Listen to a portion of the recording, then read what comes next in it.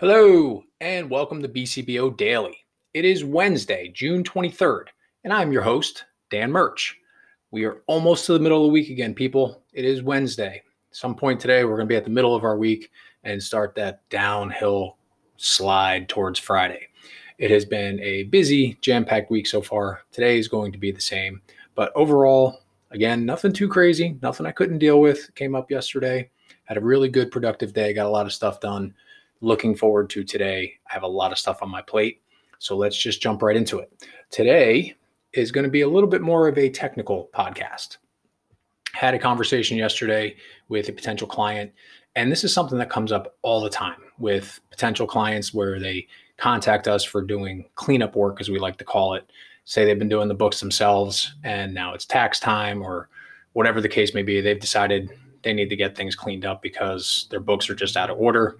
Nothing's making sense. They can't reconcile, whatever the case may be. It does come up every once in a while with our existing clients, the ones that kind of still do the work themselves on a day-to-day basis. And we're just there as consultants. We're not doing the work on a day-to-day basis.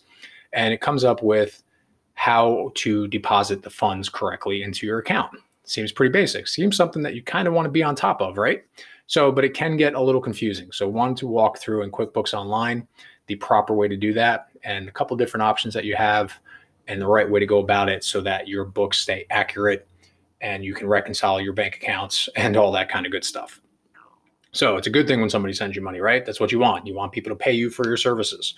So when you receive the check or cash, however you're getting paid, but let's just, for the sake of this podcast, let's just say somebody's giving you checks, okay?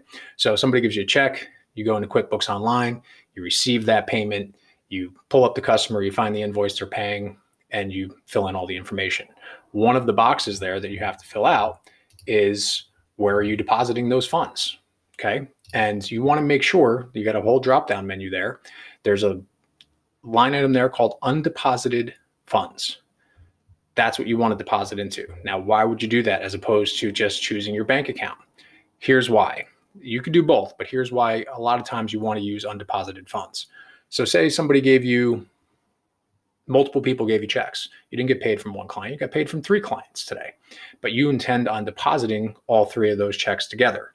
If you receive each individual payment when you go into these clients and you post each individual check directly to the bank account instead, and then when you make the deposit, you deposit all 3 checks together. When it comes through on your bank feed, those transactions are not going to reconcile with each other. You're going to show on your bank statement that you deposited 3 checks individually to Frank's Construction Company, Molly's Bakery, and Dan's Bookkeeping Company. You receive payments from 3 companies. Those are going to show up as 3 separate transactions on your register. But then what you're also going to have is a separate deposit of the total amount of those 3 checks. And those 4 transactions are never going to reconcile with each other if when you receive the payment, you mark that you were posting the funds directly to the bank account.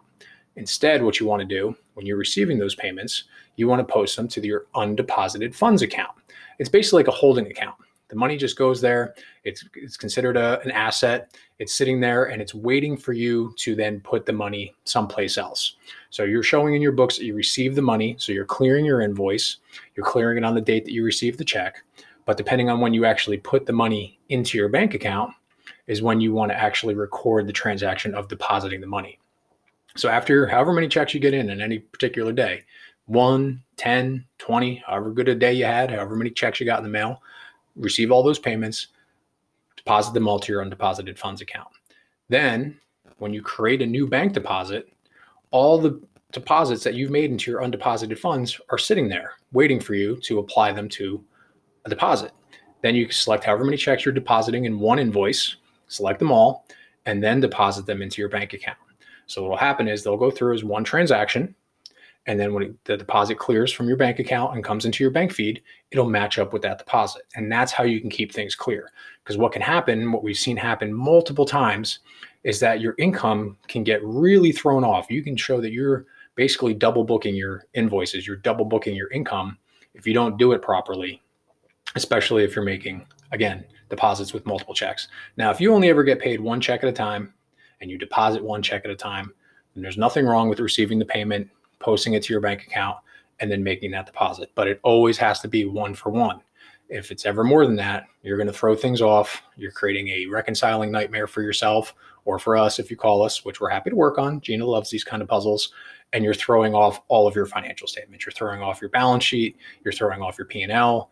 You are throwing off all sorts of stuff that can end up having a big impact. We've had people that we've gone back and cleaned up past years where they ended up paying too much in taxes because they represented way too much income than they actually got. They weren't reconciling their bank accounts every month, so they weren't actually catching any of these errors. They were just entering all these payments into QuickBooks, and then when it came time to file tax season, they were printing off a P&L, printing off balance sheets, all the reports that you need, and that's what they were reporting as their income when it wasn't accurate. So you don't want to do that. You don't want to pay any more taxes than you have to. You want to keep your books as clean as possible. You want to be as accurate as possible, and one of the ways to do that is to make sure that you are depositing your funds correctly. I know it sounds kind of basic and kind of simple because it is. It's one of those steps that's really easy to take. It's also one of those steps that's really easy to miss. And if you do, it has big consequences. So if you have any questions about it, again, this is the stuff that we love talking about. Myself, Gina, Carrie Ann, we love it. Call us, talk to us about it. Let us help you with it. It's built right into QuickBooks for you to use. Use it. It's there. Keep your books straight. So that's it. That's really all I wanted to cover today. A little technical information. Again, all these little things I like to just throw out every once in a while. I know it's not the most, exciting podcast to listen to. I'm not ranting about the Yankees. I'm not retelling any of my ice cream binging stories or anything else like that, but it's important information. So that's what I want to share with you guys sometimes. Try to mix it up a little bit, some personal stories, some technical information, and today's technical, and it's all about getting paid. So that's a good thing. We love talking about getting paid. All right, so that's it. Let's get into our Wednesday. All right, let's get out there. Let's go pay the rent on our success. Let's keep asking ourselves that question. How would the person I want to be handle the thing I'm about to do? Keep putting ourselves in that forward thinking mindset. Keep pulling ourselves forward towards our goals. Understand there's things that are going to happen today that you don't want to deal with. Things are going to happen today that I don't want to deal with. But it's all going to be okay. We're going to figure it out. It's going to be fine. So remember that. Be kind to yourself. Let's limit that negative self-talk.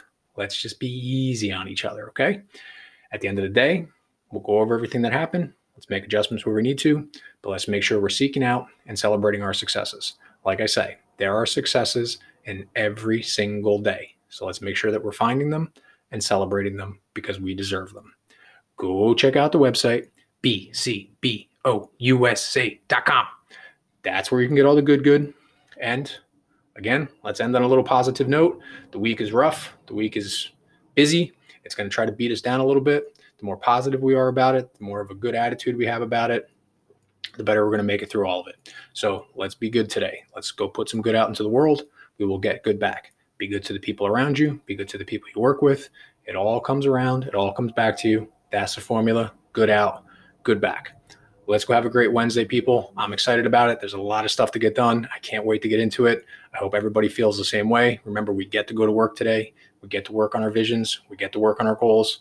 Let's seek out and take advantage of the opportunities that present themselves to us. Have yourself an awesome Wednesday. Thank you for listening. I'll be back tomorrow. Have a great day. Bye.